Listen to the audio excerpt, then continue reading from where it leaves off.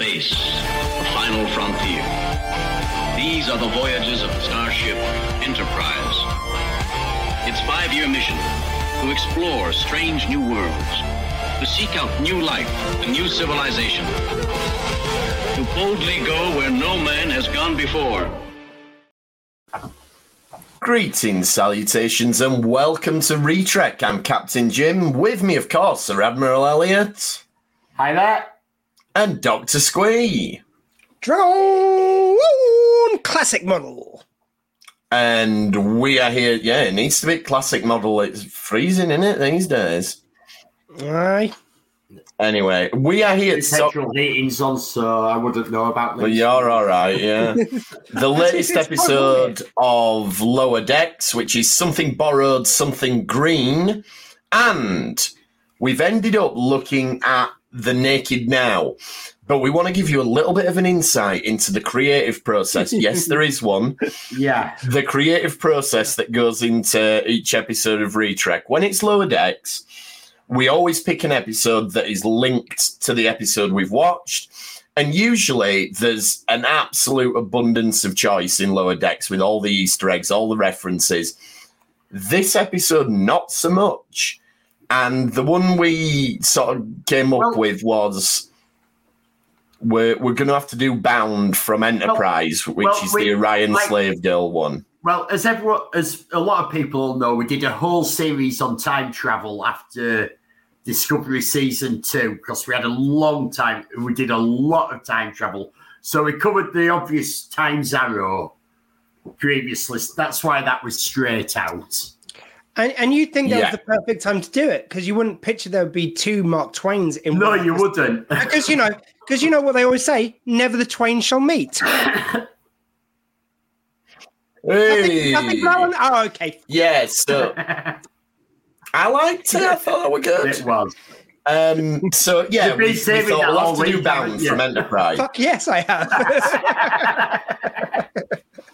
Actually, it's more embarrassing than that. I only thought about it on the rewatch. That's the worst of it. And I'm like, oh. Well, I didn't think of it at all, so you're one step ahead there.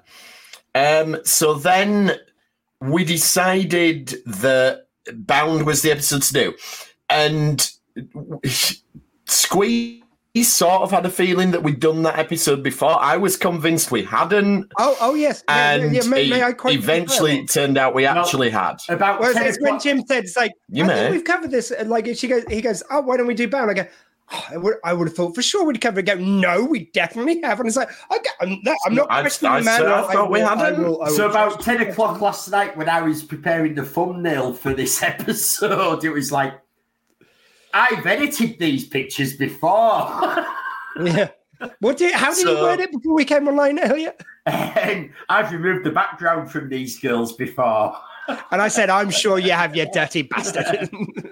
So, yeah, it turned out we had. Turned out it's that memorable that I couldn't remember us talking about it. As it happens, it was just shy of a year ago today. It was, yeah. October the 5th, so a week later. I think it started twigging. I'm sure I wouldn't have just chosen to watch this episode. It's such a random one. I don't remember it particularly favorably, and I think when we rewatched it, we realized it was worse than we remembered it. So that was the thing. I think that's when I realized I started getting angry about the same things that I'd got angry about last time, and writing down the same jokes to tell. Anyway, so why did we go with The Naked Now again, Elliot? I know you explained it. It's because if you look at when we look at Rutherford and Boimler in the quarters, one of Rutherford's things he has on his shelf is the toy that Wesley has, his repulsor that he's built as his science project. That'll do then. That's his reason, because this episode had so few references compared to your regular Lower Decks. I actually thought this was a lot. This is. Again, we've said before, it's like, it's not like we like all the episodes, but this is my least favorite this season. I'd agree. Possibly so far of Lower Decks, if I'm honest. Like, this one just did not sing for me. It didn't do a lot for me. Pace that it usually does. I've actually enjoyed it a lot more on the second watch. I think the B story was very weak. I thought both stories really didn't get enough I like because the B plot was like, as you say, it was basically a setup they weren't getting on, then they resolve it straight away. Yeah. Nothing. And the main story was kind of like, she doesn't even find her sister to right the end, and they meet, are angry, and resolve all in one scene. So it was like, because you didn't lay in the seeds of having the sister in earlier, I felt that was rushed, even though you spent the whole episode on it. You haven't got to the heart of what it's about until right at the end. So I think it's because I think half the problem is, like, even though the Orions, like, as a species, as alien species, the Orions are the very first alien that Rodent reintroduced us to in the cage. Yeah. Mm-hmm. Yeah, because we were saying, I was saying, why don't we, as opposed to this, why don't we cover the Orion slave girl? You know, the episode where they concentrate on the Orion slave girls in the GOS, and you guys were going, oh, was it this episode? Or Jim at least guessed, was it this episode? I can't remember. And I looked, and the episode we're in is the cage and the menagerie, which is the cage with... Also, the one that Axelaz was done off. Which one? On the prison planet. Where they've taken... Yeah, whom Gods Destroy. Oh, are they in there? Because I couldn't find any reference. That's the right, she's a prisoner, yeah. It's actually it's actually the original Batgirl from the Batman series who plays her. Yes, it is. Why did we do that one then? I suggested that one. Last night. I honestly, I looked up on every Memory Alpha, on everything I could find. It only referenced the cage and the menagerie, and then it went on to Enterprise. It ignored. There's Cage, Menagerie, Journey to Babel. There's an Orion in it, and Whom Gods Destroy. Yeah, Memory Alpha. You fucked me, quite frankly. But there's TNG. It was on my Memory Alpha. I don't think we have any Orions in TNG. No. I don't think we have any Orions in DS9. Don't think so. We have 2 Orion episodes of Enterprise, and we've done one, and we chose not to do the other one because you didn't want to do the first episode of a 3-part for reasons. Well, no, just for me. Look, if you'd said to go with it, I would have. I just thought one part then separate from the other 2 parts. Anyway, we're doing the naked now. Well, I think we've given the people too much of the backstage. Hey, you don't know how it works. That's it, exactly. We argue about things until we finally settle on an episode. Yeah, we need to start getting our white wigs out to do a bit of Mozart. That's it. We should have done. We should have all dressed up as Mark Twain, and we'd have agreed on which episode. We'd have been fine. I just want to quickly jump in with, like, just because Jim said it was on his Memory Alpha, then I will assume Memory Alpha had it on and I misread it. That's probably more likely than Memory Alpha fucking up and leaving up 2 episodes. So sorry, no, Memory Alpha. Because unfuck yourself. Unfuck yourself. I'm sorry. Because Memory Alpha's open source like Wikipedia, I deleted the references and you must have looked at it just before they realised and updated it again. Fuck with me. Have you ever done that? Just change something random on Wikipedia just for laugh. See how long it takes them to remove it. One of the best ones is the Bugle podcast. Whenever they've got Nish Kumar on, he's several times made references and a joke, and they've added it to his Wikipedia. Like, they've really rewritten his Wikipedia with everything he's jokingly claimed on the show or made any reference to. Yeah, it's brilliant. Really cool stuff. Like, there's a wrestler called Sami Zayn. And they did this really big storyline the other year where he was trying to join this group called the Bloodline, which is made up of various people, but there's 2 brothers in it called the Usos. And as part of the storyline, they said, shall we call him Sammy Uso? And somebody changed it on Wikipedia to have him as Sammy Uso on the Wikipedia, and that stuck for a while. Anywho, so something borrowed, something green. And we go back to the ongoing storyline, which we didn't have any of last week, but we're back to it now. And it's pretty much the same as what we got with the Klingons and the Romulans, but this time it's the Orions. Yes, well, this is a pattern. Have you noticed, though, that they're getting rid of usual suspects? Mm-hmm. And all that. Particularly with this one as well, I thought it was like, right, we've done it as cutaways a couple of times, so how do we do it so it's not going to get tired by the 3rd one? So that's, I think, why you had it kind of very quickly at the beginning, and it ties into the main alien race of the week. Story. Yeah, I thought that was kind of clever. It's like, let's not make this get... Does anybody want to add any new theories on who it might be? Because I want to expand on my original thing. Oh, go on. That it could be evil Boimler with Section 31 that have worked out wheel technology that are going around killing their enemies of the Federation. Oh, that would be fun. Yeah, that would be good. Oh, and I just want to throw this out to cover our bases. Iconians. Yeah, it could always be the Iconians. Well, which one's the Iconians? They were the ones who had the gateways, but every time there's a new threat in Star Trek, we've always worked out a way that it could be the Iconians. Just give me a second to place them. And we haven't said it, so we have to cover our bases just in case. Iconians. One time it will be the Iconian. I've got it. Look, I'm sorry, guys, but I figured it out. It's the Red Angel from Discovery. It could be the Red Angel. And everyone will rejoice because that was the best storyline ever. The Red Angel was an all right storyline. No, it ended perfectly. You're right. Yeah, it wasn't tiresome at all. It went on too long in the middle, but it was a good storyline. It just didn't land the ending. I just think it being her mum and it's her mum it's also her. And it did give us Captain Pike. It did. Which is Strange New Worlds. So I have no problem with the Red Angel. No, the Red Angel's okay. Hey, look, you can enjoy the Pike part and still think the Red Angel storyline maybe needed a bit of tweaking. In the middle, it got a bit... But anyway. Yeah. So, yes, as you say, the Orions are introduced at the start. They're the ones who get destroyed this time. I also think... This is the first time we've ever seen this class of ship, an Orion pirate ship. I think it is, yeah. So I was expecting it to look more like the TOS Orions, but it doesn't. Yeah. So yeah, that was there nice. You go. You'll be able to buy the Orion ship, no doubt, before too long. Better get saving. Oh, there was a look in your face. And then, it leads into Tendi. You already bought it, Elliot. You've got to tell us if you have. No, I haven't got a 3D printer. I haven't got room for a 3D printer, but I've been pricing them up.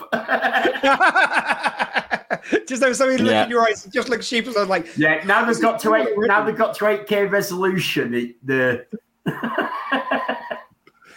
They are getting pretty good. Well, they're up to 12K now. So Tendi gets to go back to Orion, which is the setup. This is something we've been having for a long time, is when are we going to find out the truth about Tendi? And we're going to get it this episode. Little underwhelming, in my opinion, but we'll get there. Sorry. I thought we were going to go there.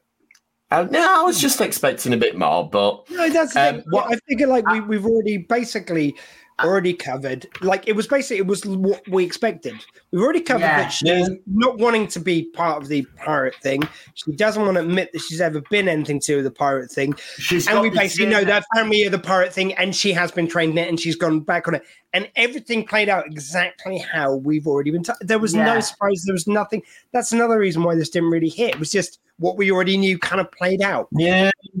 Yeah, I think it was sort of like putting all the little pieces together in one show, wasn't it? It's always, it was like, giving solid teasers. Do you remember in Babylon 5 when they had In the Beginning? Not bad. It was a fun little TV movie, but it was exactly everything they'd already told us. There was no surprise, no invention, nothing new. The only thing which was really cool about that was the voiceover by Lando, which made it kind of cool. He goes like, if I could face my last days with an ounce of the dignity the human race did. Oh, it's just wonderful. But nothing in the story was new. And this felt like that. It did. A nice way, though, because we've had the new threat, whatever it is, the Iconians, and we've seen them 3 times now. But I like the fact that they acknowledge it, like the characters become aware of it in this episode, as they say, it'll help smooth things over after the recent ship was destroyed. So it's a nice, subtle way of telling us that this is not going unnoticed, that there's stuff going on. So I like that very much, how it's subtly bringing it into the story. What did you make of the music that they played for the ship? Like the big booming sort of brass section? I didn't give it a lot of thought, but go on. I remember it reminded me of something else. I don't know. It reminded me of something, but I don't know what it reminded me of. You know, when something's playing, thinking, that reminds me of that's. Do you know what it sounded like? I can't remember from what, but it sounded like some like there's a few generic kind of sound files, which because I've done some editing on audio plays before, which I found out, like, I've now heard a lot of the ones which I used on other podcasts on Big Finish, which do the audios for Doctor Who. And it sounded a bit like one of those. It sounded like a generic opening thing, which they tweaked to be theirs. That's what it reminded me of. You never know. Cost cutting these days. I mean, it seemed like a lazy episode all round, so why not be lazy with this? Well, I'm sorry, but it's like, where were all the quips? Where was all the fast pace? Like, the biggest laugh was Mariner keeping on getting a knife in her chest, which I thought was quite funny. It's like, seriously? Like, exactly in the same spot. Yeah, you're right. There wasn't any sort of... There wasn't any sort of big laughs in this one, and I don't think the drama was good enough to make up for it. So, it was, there wasn't anything wrong with the episode, but I think the problem Lower Decks has is it's such a high standard all the time. When you have a normal episode, it stands out. It's not that it's a bad episode; it's just a normal episode. And it stands out because Lower Decks has set its bar so high. But I think that's true of all the new Star Trek, though, because it's generally such a high standard, apart from Discovery. Sorry, something in my mouth. But in all the other ones, no, I didn't say that. But usually, because it's only 10 episodes a series, it's not. I'm not saying it's easy. But if you've got some really talented writers, you can do 10 episodes without really too much of a dip. There's usually one, which is the poorer cousin. That's about, and this is kind of it for this series. Yeah. But I think it's easier to get a good hit rate with 10 episodes than it is with fucking 30 or whatever it was they were on in the early series of TNG. Definitely. It was 26 for TNG. It was in the 30s for TOS. Which is ludicrous. Like, especially like you get with the original series, it was kind of like the reason why they called them seasons was literally it would last at least a season of TV. They wouldn't take breaks. They were just churning out TV. Yeah. By the time Next Generation, actually 26 was a high run count for most shows. It was still actually, still had a lot of shows that were doing. The season was half a year at that point. Was it 26 episodes? I thought it was 22. General American TV is 22. That's kind of the standard. 26 was still a lot. Like, they say it's 26 weeks, it'll last over, so you'll get maybe 22, 24 episodes because you'll stop for Christmas and... Yeah. Like American, like Thanksgiving, and I think the reason for the 26 is actually a bit of a clever economical reason, because to sell it into syndication, you used to need 100 episodes. Yeah. So if you do 26, you only need 4 seasons, whereas if you do 22, you need 5 seasons. And they like even numbers because it was 2 episodes per VHS. Well, there you go. Exactly. Yeah. If they'd have done 25, what are you going to do? Put 3 episodes on a tape? It's really strange because I've actually numbered The Naked Now. Some people might say wrong because I called it episode 2. But if you go on Netflix, it's episode 3 because because they split up Encounter at Farpoint into 2 episodes. Which is part 1, part 2 of 1 feature length. Yeah. And to be honest, with Netflix, what the fuck are you playing at? It should be 1 episode. Yeah, sure. Why can't you do that? Why do you have to be in 2 episodes? Because it's like, sorry, I'm going to get a little soapbox just very quickly, but the thing which really fucks me off is Cheers. You cannot get the last episode anywhere on DVD or Blu-ray, on streaming or anywhere where the last episode is a feature-length thing in its full entirety. Now it's split into 3 parts, and they cut bits out which are in the original thing, and you cannot get the original. And they that's stupid. There's chunks which I remember very distinctly, and I love that episode. Like, there's one of my favorite sort of hours of TV because it really is the perfect finale in the same way the first episode, Cheese, was the perfect introduction. Really. It just fucks me off. But anyway, sorry, that's a side note. But so why, I don't get why on streaming they have to divide it down. Why not? Yeah, I don't get that. I mean, it'll probably be because the network will sell it to them in the same form, they sell it to the TV stations, which they split all the two parts up because they. I'm quite sure when I first watched Encounter at Farpoint, it was shown as a two-parter. So I watched Encounter at Farpoint. It was. And the next week, I watched. But again, it'll have been when it was first broadcast. It was broadcast as a 2-hour thing. Yeah. So 90 minutes, 2 hours with commercials.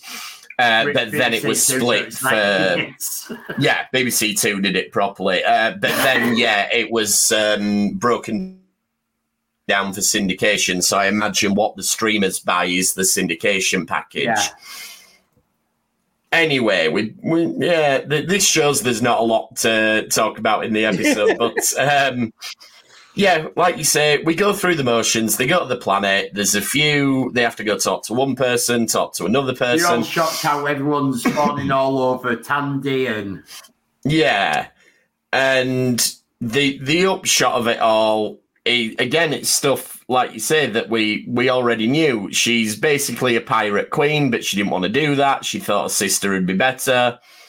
And that's it, really. There was one nice bit. There was one nice, again, along the lines of Mariner with the knife and the thing. It was just a little one-liner from the Vulcan. So it's like, it was Mariner going, it's like, oh, it's so cool. I want to see this, that, and the other. And the Vulcan just goes, I concur. It was the most I'm liking it. Give away that he thinks it was cool, but she did it like, in Vulcan. It's like when the Indian raid slave pit, and there's the blokes in, and Mariner's going, "Oh, look at that B-Funk," and the Vulcan goes, "Yes, he is aesthetically pleasing." Yeah, exactly. It was a beautiful bit of Vulcan. Again, I'm not going to mention the other thing I don't want to drag something down to build something up, but I think in this, their version of Vulcans is totally in keeping with the original way it was done. The bit I did enjoy was the drinking game that they play where if you drink it fast enough, you get a force field that protects you from the stinging thing. But if you don't, you get a little strap that holds your hand in place. So if our friends at Destination Trek are listening, can we get a few of them tables for next year in the bar and we'll all go play Crazy Orion drinking game? We do that, and you got the Riker's Beard guy who can make the cocktails, which we've got to drink. Like, bring them in. There we go. So, yes, come on, we're on to something here. So, you know where we are. And then the B plot is, as we said, they fall out, they dress as Mark Twain, they get on, which leads them to think that this will work to resolve the situation with the captain.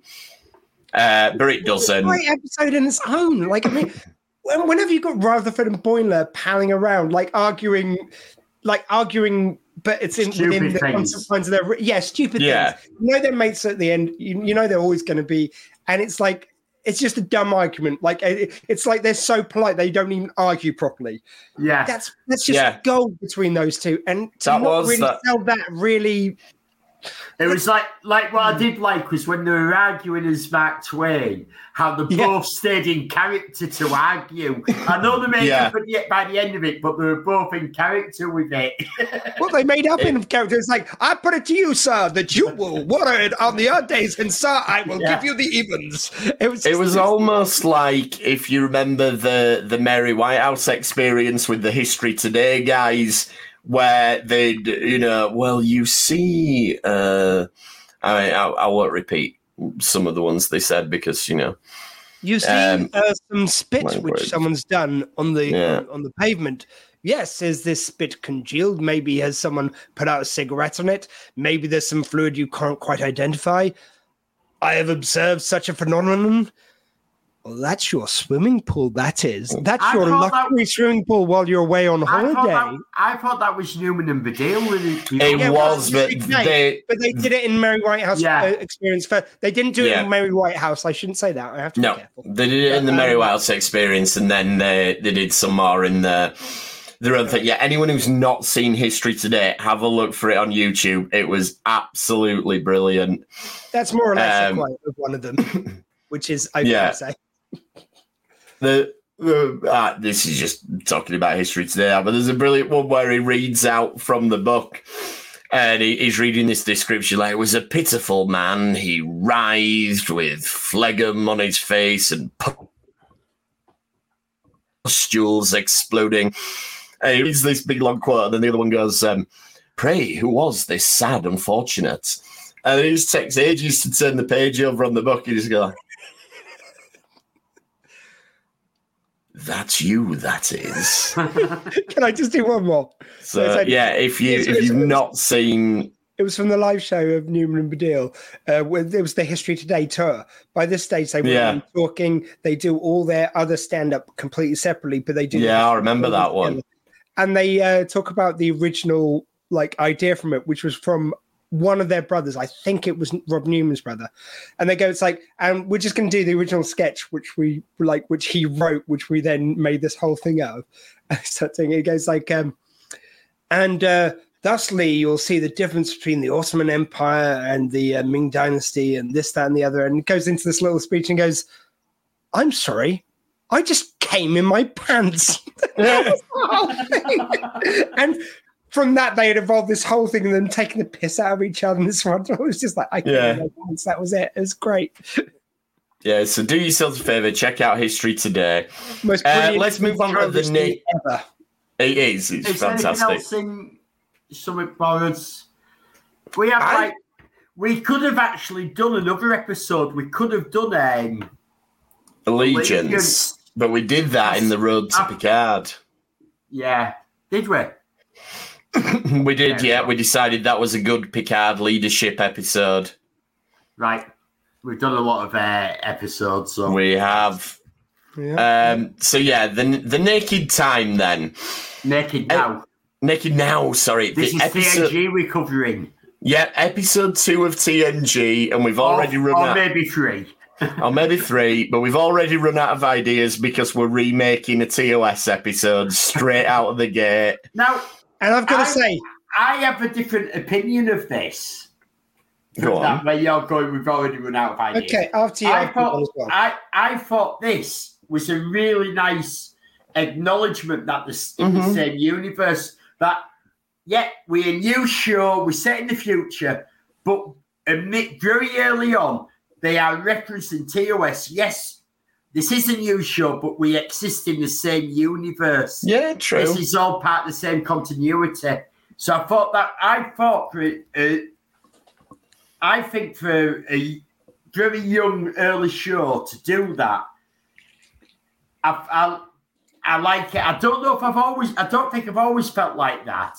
But on watching it here, this time I'm thinking, I can see why you do this so early. Yeah. It's not a tie it all together that, yes, we are all part of the same I don't mind that. And I don't mind the episode, to be honest. I mean, it's not a classic, but, it's one of the better... I like this episode, and I honestly think it's one of the stronger episodes in season 1. Because, when these were first released on VHS, I tried to start collecting them. And I got to just about the end of season 1 before I cancelled, couldn't afford to keep it going. And this is one of those that I watch more than others. I would just like to put in my case for this episode. Now, you two, Jim will at least know, you may have caught this in the group chat we've got for a little outing we're doing this weekend coming up, going up to Sheffield, us and some friends. And while I was unpacking some boxes, I was unpacking these sci-fi mags. Now, they have moved house from me from, every house I've lived in. They've just moved. And I thought, oh, shit, they're in an old cardboard box. If I put them in a plastic box, they'll keep them better or like a cigarette, whatever I pack them into. So I moved them over. And I suddenly realized in the heart of these magazines was a couple of porno mags. There was 3 porno mags. Now, I am getting somewhere with this, guys. It's not just like a random thing as much as it may seem. 3 porno mags. All which had Joe Guest featured very heavily in it. I don't know what young Squee liked about Joe Guest. Well, I do, but it seemed to be a bit of an obsession, quite frankly. And the funny thing is, I think this episode may have been also quite instrumental in young Squee and his, shall we say, coming of age, was watching both Tasha Yar getting fully functional with Data and also just Crusher just unzipping her top a little bit so you can see nothing was enough for me back then. So I would just like to thank this episode and those 3 porn mags. I know I'm sure I owned more at the time, but the 3 which seem to have travelled with me, I would like to thank them for keeping young Squee entertained, shall we say. In 1987, TV was a very different thing than what it is now. Yeah, and Tasha Yar was very risque how she was dressed in this was going in the bank. This episode was going in the bank for a lot of young men. That's all I'm saying. Yeah, it's. I mean, some of it, just some of the acting later on, but we'll get that. Picard. Yeah, I mean that. Yeah, I don't even know where to start with that. Well, that was very much so the extras, wasn't it? And all the clues dropped off. Yes. Oh. Yeah. Now we know where they got it from. Yeah. So they're going over to the Tsiolkovsky, which is an Oberth class ship. So that's nice to see that ship still in service from Search for Spock. First time we saw that one. And it's obviously a reused model. Which again, like Elliot says, this ties it into the previous continuity scene stuff that we know and is familiar. So, I do like that. Well, you get that a lot in TNG because what we've got to bear in mind in TNG days, every ship is a physical model. It has to be built, and these models for TV cost $10,000, $20,000, $30,000 at a time. And TV budgets weren't like what you have nowadays. So if you built a model of a ship, like what they will have done for the Oberth for Search for Spock, that model is in storage somewhere. So all the models that were built for the TOS movies get a lot of rollouts. The Oberth was a long-serving ship. The Excelsior class is a long-serving class of ship. Mind you, the one thing which I always bring up is like what I love about the original series was they sold the rights to make the models to EMT. They sold the rights. So they were exactly the same model they were using. So if that one broke, they could pop down the model shop, grab one, make it up, and it was ready to use. Well, that was if they had not got greedy with models by the time of the next generation, they could have done the same thing. They could have popped their model shop. We would have had exact replicas, and they would have been able to do it for cheaper. Yeah, only for the long shots, though. It wasn't the... I'm just saying. The deal with AMT is why we got shuttlecraft, why we got the shuttlecraft actually in the show. Did, because they had a deal for another ship, and it was actually AMT who built the model for the show, and it's a 3/4 size model. Yeah. But can you imagine going to a local model shop, buying a little model of the Enterprise now, it's actually being restored. But I'm just saying, can you imagine buying one of those and it looking like screen accurate, like to that degree? No, you pay so much money for a screen accurate now. Back then, that was just standard. Yeah, but it's an awful model kit. It falls apart. That's why I make a general point. I didn't mean that specific one. Jesus, Elliot. So that's why they got used for destroyed ships. So the first sort of sign of the drunken virus is when Geordie starts getting really edgy about it being hot, where he's like, maybe it's because it's too hot in here. Yeah, maybe you turn the temperature up, Doctor. Yeah, it's not good. It's funny, and that's another point about this is like, it's the second, third episode, but we're doing everyone acts out of character episode, which is very early to do when we don't really know the characters. No, the characters, yeah. Because I actually end up watching Skin of Evil as well as this one. Just randomly, I just had a hair up my bum after watching this one. It was something about the fully functional. I remember, like, she references that.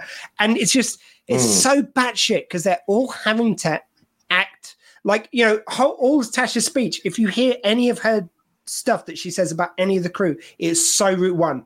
You're a counselor, so you've got heart. You're the captain, so you're brave. You're the first officer, you're Reiki, so you're funny. Like, it's all the just basic character traits because they've got nothing to call back to because it's the first series and they're having to do a funeral. Yeah. And it's the same thing as you say here. It's like they're having to act out character, but they have to act so preposterous because they're just learning what their character is. It's just insane. They don't know. They haven't developed the characters. They've done the pilot.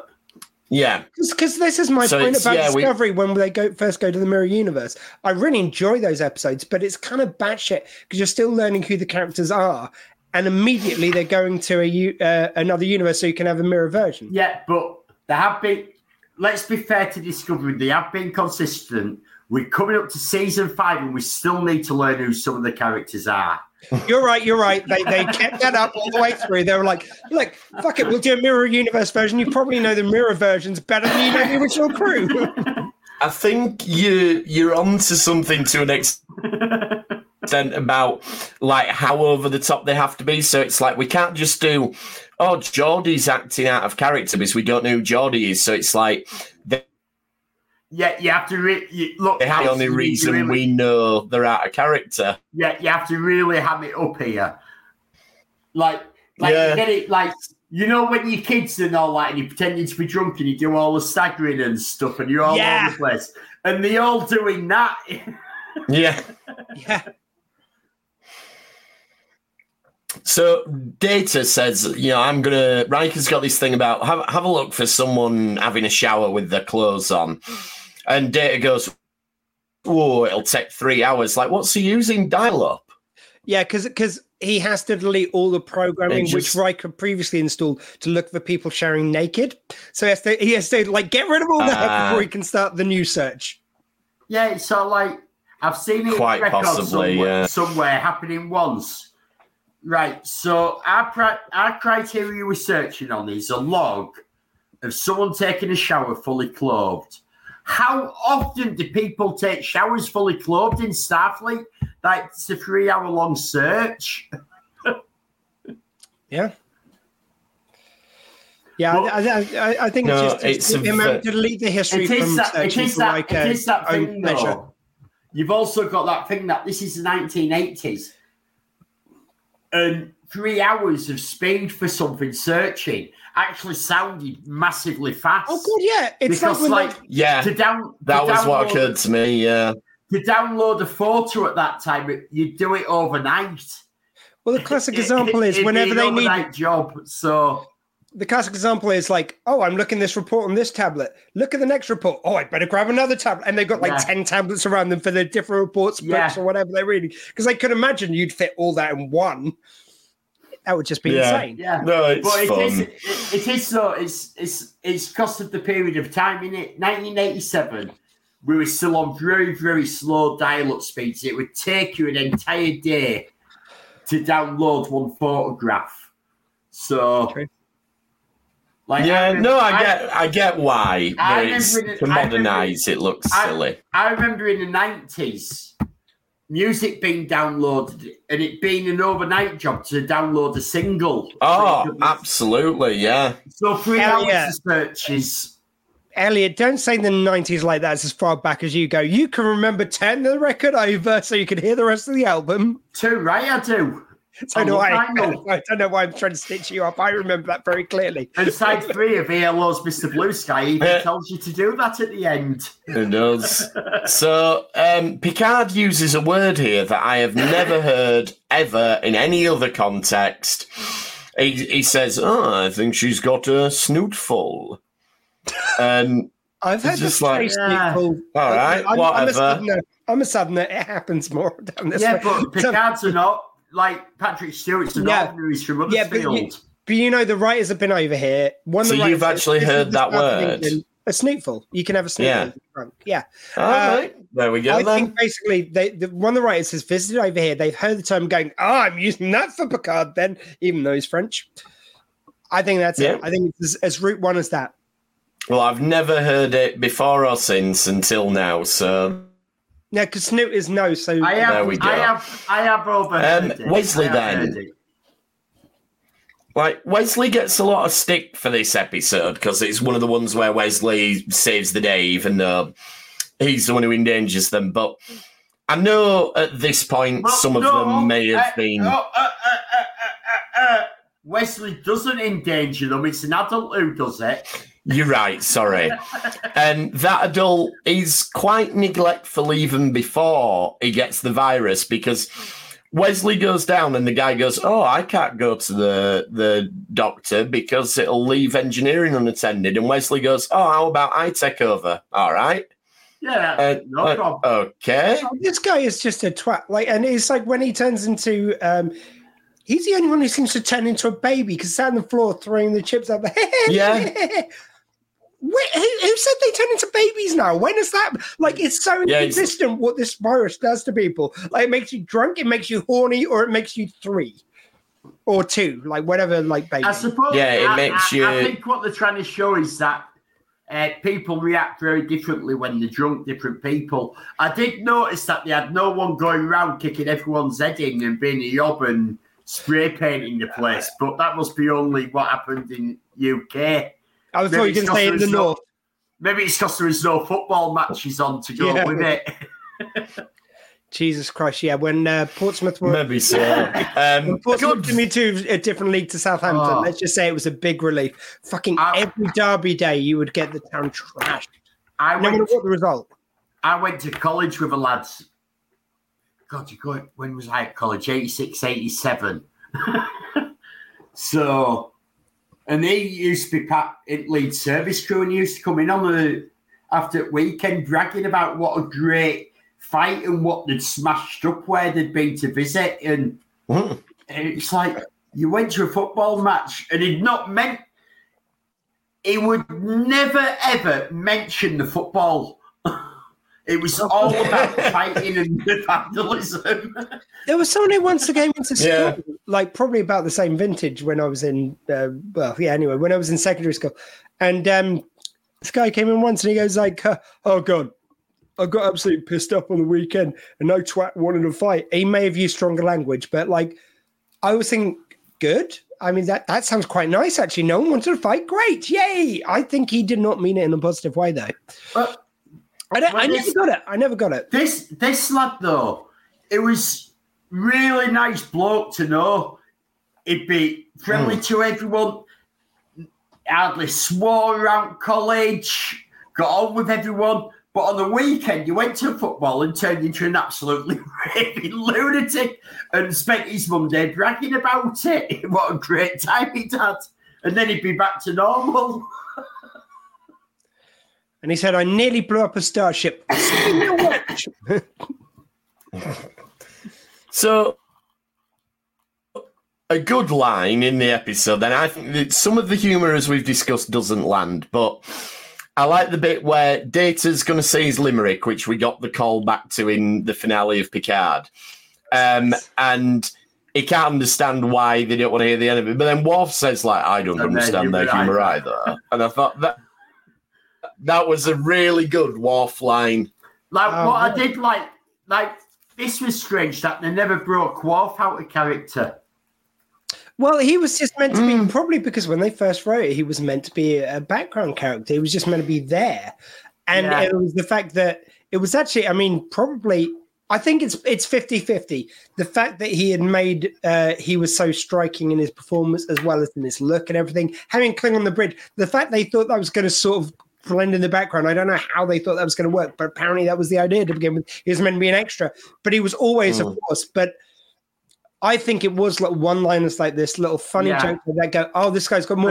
And then it was lucky for him and a happy coincidence for where he was going that Tasha / Denise Crosby did choose to leave because it made room for this character who was already going to have to be made something. You know, even if Tasha had chosen to stay, he would have had to get a promotion to something else. Because there was no way that wasn't going to happen either way. It's that thing, you put a Klingon on your bridge, wouldn't it?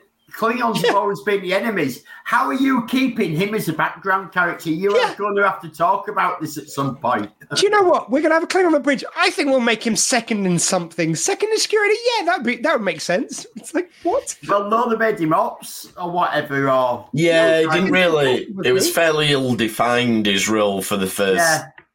Oh, I thought it was. It's like the chief engineer. Like, I don't think we have a set chief engineer for the first. We didn't. Because in this one, it's McDougal. Oh, and do you know the guy who played McDougal? Apparently, he started. She. Oh, it must be someone else. You're thinking of the deputy chief engineer. Huxley or something? There was one guy who apparently featured in a couple of episodes, and he decided he was the shit. Like, I think he did at some point, he was chief engineer before you got Geordie in there, somewhere in the mix. And he started that was the Arsenal of Freedom. Probably, but he started writing campaign because he'd been put in an episode, and they fired him immediately for being a prick, basically, because no one was remembering. He just got like the 3 people who liked him on the screen to write in letters, and they're going, "Oh, fuck off!" He just got fired on the spot. Yeah. McDougal does have a good line though, where she's talking to the man-child. And she talks to him like he's a baby, where she goes, "These are control chips." Yeah, just Jesus Christ. I mean, the ability to go that large must have been so much fun for them, though. It's interesting though to watch it because, and it's the second episode. They've not developed the characters that they're going to be playing, as it turns out, for 87, and it's just finished this year. So I don't know what that is. 2017, 40 years. They played the same characters and they developed them really well, and they play them really well now. But at this point, they don't know where the characters are. Yeah, and they've got to play different versions of them. And you do, and it's quite interesting. Yeah, and you've got like weird. Yeah, like for example, in this episode, Troy calls Riker Bill, which I think she only does one other time in the whole run of the show. Yeah, it's just so weird to hear it. Yeah, I think that's because of the pilot where they'd established that there used to be a couple previously, and in the pilot they had a psychic link that never comes up ever again, apart from towards the end of Picard. It's it's present. It's like suggested, like, but they don't. Yeah, I'd say that's pretty consistent. And I think this is where they were trying to make that she tells him something different than everyone else's because they've got that relationship. Yeah, no, I'm glad they decided on Will instead of Bill. It suits him better. It does suit him better. And can we? As always, I feel like we need to give a shout out to Marina Sirtis' ever-changing voice, not by her fault. Yeah. I know she was told to do it, but it was like, hello, I am Diana Troy in these episodes. It's like, what? And also, I don't even know what that, still to this day, no one can identify what the accent is. And each episode in those earlier shows, she seems to be doing a different accent for years. It takes like series 6 or season 6 before she's kind of settles into doing more a version of her own accent. Even then, though, it's sort of still weirdly posh, I think she goes. And also, Deanna's season 1 hair is a very strange choice. I mean, I think it was to kind of give her this alien sort of thing. And, you know, Marina Sirtis is never going to look awful on screen, no matter what you do with her. But they didn't have to give it a good go with that hairdo, you know. And what I'd like to do with her would involve me giving a good go. Hey! And let's be fair, Marina still looks amazing. It was right there. You put it all out there. It's not me. So, Picard and Beverly then. So, as you mentioned, Squeak, his laugh there where he goes, huh. Sounds like he's like control yourself, Doctor. Like a stuck record or something. It's an unnatural noise that he makes. To the point. And then he does... There's a podcast called Hollywood Babylon with Ralph Garman and Kevin Smith, and they've got a feature called Shit That Shouldn't Be, and it's just random stuff, either mistakes in film or really. Oh no, it's exquisite acting is another thing they do, and this was under exquisite acting because they play really top flight actors doing weird or ship performances. So like Nicolas Cage pops up quite a lot, as you might expect. Of course. And yeah, they got this one of like, they go, I think it's Patrick Stewart from early Next Generation. And I knew as soon as they said that, which was going to be, it's like, and they replay it every time. They go, what the fuck is that noise? I don't know what that is. It's great. Yeah. And then his voice goes and he goes like, not now. Oh, doctor. And what? Like, if the sound Patrick Stewart gets when he's horny, like, I feel bad for his partners, it's just... I'll only give you this. When I was a teenage boy watching this episode, and as I say, quite pleased with the episode between what all the ladies are doing in it, between unzipping and the fully functional ship. Like, yeah, I mean, it didn't take much, is all I'm saying. Like, I probably was there going, I mean, my voice was breaking at the time, so I've got a slight excuse, but, Like, I was wondering, how many blokes did Tasha actually get off with? Well, we know. Because we see a snugger random crewman in the corridor. She's with another bloke when Picard tries to call her. That might be the same bloke. We don't know. Okay, we'll give her the benefit. And then we have Data. And here's the thing with Data, and I think this is... very early on, they didn't know what to do with Data because Data gets infected. Yeah. And Data shouldn't get infected in the same way, in any way, because he doesn't operate in the same way. And he definitely doesn't have water molecules controlling his positronic brain. I mean, but it's almost like they hadn't decided, like, is a humanoid android really great? Yeah. And it was almost like they didn't know where to go with it and what to do. And can we just throw out there, like, for one, I mean, I'm sure when they write this will be funny. It's a little bit throwaway thing. They have that awkward moment at the end, done. That'll be great. The amount of mileage which in the future we get out of fully functional, like, not only is there t-shirts made of it, but just in the show, you've got Precious Death, it comes up. You've got later when he's asked about him in Measure of Man. You've got like the end of, I think in Picard they mention it. You've got like they have the they bring out the little model of her from Measure of Man. Yeah. And there's loads in between, like First Contact, the Borg Queen. I am fully functional. So and how I posted the episode of the High Council of Geeks tonight. Join us live when we'll be fully functional. Well, I meant in show, but also, Elliot, that's fair. But I'm just saying. But it's become pop culture.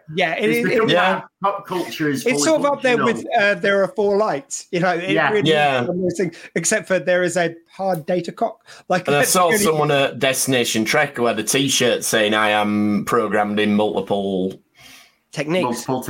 Yeah. Yeah, and apparently you're not allowed to ask which I found to my slap-faced chagrin. No, I didn't. I honestly didn't. I'm good. No. Nor did you find out which ones. No. Well, I certainly much to your chagrin. Yeah, much to my chagrin. But yeah, I mean, there's a lot of ways. So Wesley has that line where he says, "I feel strange, but kind of good," which apparently people often throw back at Will Wheaton as one of the worst Wesley moments. To be fair, I don't think it's that bad. But Wesley, I have to say in the bedroom when he was younger, though. That was criminal. I think this is like the start of where Wesley got his people started to get annoyed with him. That he solved the problems. Yeah, it is weird that the chief engineer can't work out how to reverse the tractor beam, but Wesley can. How to reverse tractor beam. And she's not infected. And she goes, it'll take days to work out the schematics. Yeah. And I honestly think a lot of this is to do with what computers could do in people's homes at the time. Maybe. And now you probably go, can you reverse this? And press button, there you go. Well, that's pretty much what Wesley does. Well, Wesley goes, can't you see it in your head? The circuit? Yeah. And that does... I can actually appreciate that because I do electronics, as you know, with my ships, and I design it all in my head. Yeah, I mean, already There's very little written down for my electronics. All they really had to get Wesley to do was going, "Hey Alexa," and get him to. Yeah, but that's how technology is altered. We have like almost them computers, like what they're asking Michelle to do all the time. Yeah, true. By the way, also just to throw out, "Hey Siri." I just want to wind up anyone. Yeah, just to get as many people annoyed as we can. Yeah, because I'm a big child. Cortana. So yeah, I've got that one. So yeah, I mean, the thing with the Wesley stuff is that it undermines the competency of the adult characters. It does serve to make Wesley look clever, but it's at the expense of other characters, which is bad writing. So I get why some people throw a bit of stick at him, but none of it's Will Wheaton's fault. Will Wheaton's awesome, and as anyone who's seen him, any of his recent stuff that he does.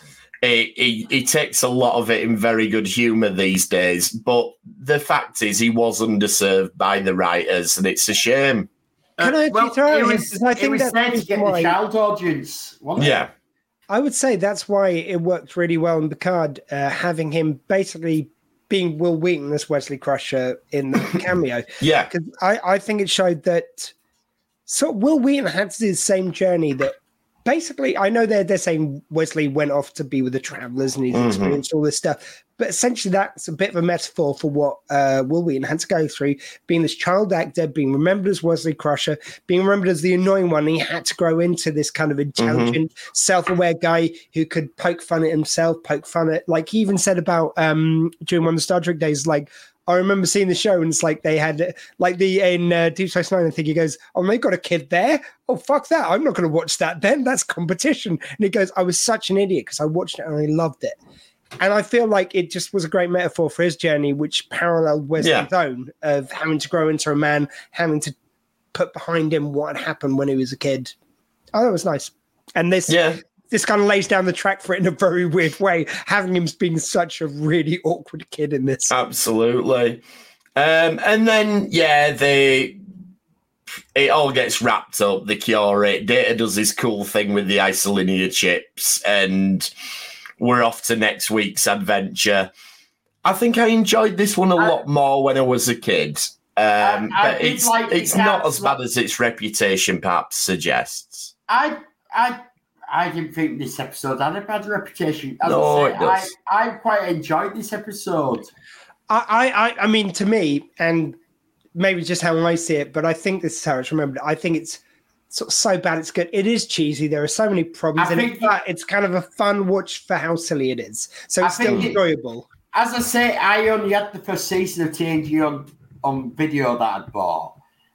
And I think at the time it came out, when going back, this was one of the stronger episodes, which is probably why I got that where... Yeah, I agree with you. I mean, there's episodes that are unwatchable in the first season, like... No, you watched them all. Well, of course I have, but several times. But metaphorically unwatchable, right? Like Code of Honor, Home Soil, Angel One. This is nowhere near that level of bad. I know I don't have to. I am going to go right back to the beginning of the show now. And your pitch for tonight was just to actually do Angel One as another... Yeah, it was. Matriarchal Society. Let me put out this. You get your episodes like this and like Move Along Home in the early series of DS9, the first series, where it's like I say, it's so bad it's good. They're enjoyable episodes. There's something fun, something nostalgic about it. I always enjoy watching this episode. I do. Yeah. It's a fun rewatch because it's so silly. And then there's other ones like Code of Honor or Beverly Fox Candle, Sub Rosa, which are just fucking unwatchable. The only reason why they're ever entertaining is if I know we're going to talk about them and rip them apart, I'm going, I'm kind of enjoying watching one of these days because I know I'm going to get to live the pain out with you guys. I'm going to have the conversations I never got, because when you're a kid, you were so thankful to have any episode of Star Trek. You celebrate, like you talked the shit out of it, like it was the best thing ever. And then you realize how shit they are, like some of them are. And getting to talk to you guys about them and what doesn't work is just so much fun. My favourite thing about Sub Rosa is our mate Neil, and he paid for his photo with Gates McFadden, and he went with the sheet over his head and the eyes so he was a ghost. And he got her to do pose for him, so they were like tap dancing. I just thought that was the perfect photo ever. Do you know what? I was hoping he'd come dressed as the candle guy from Beauty and the Beast. That would be funny. Like, he went with a sheet over his head. I'm going to get that outfit and somehow get a photo with Gates McFadden dressed as the what's it called? Anyway. Candelabra. So we'll finish up then. I'll tell you which episode I didn't suggest that I could have done that I've saved you from. The only other major reference to Mark Twain in Star Trek, other than Time's Arrow, is Janeway gifts a book of it to the holodeck fancy man that she makes in Fairhaven. Well, there's a reason why we're not doing Fairhaven yet. Yes, there is a very good reason. A special three-part presentation of those two episodes. There's a very, very special reason why we are not doing Fairhaven on one of these shows the same like this. Birthday. Because we are going to do it from a pub together, pissed. Yeah. Because that's the only way you can deal with Fairhaven. Facts. So we'll look forward to that one. That I may know when we can do that. Ooh. Can we do it? So it depends on how New Trek is scheduling. We will be streaming live, drinking heavily, talking about Fairhaven. No. What I'm saying together. We need to drink as we watch it. So I think we need a drinking game in a pub. Yeah, a drinking game though. I'm saying so. Like every time they drink on screen, every time they mention the word Fairhaven, every time Janeway does something morally dodgy in the episode, kind of rules like this. Yeah, got right to it. Yeah, it's gonna be fun when we get round to it. But we'll wrap up there then. So.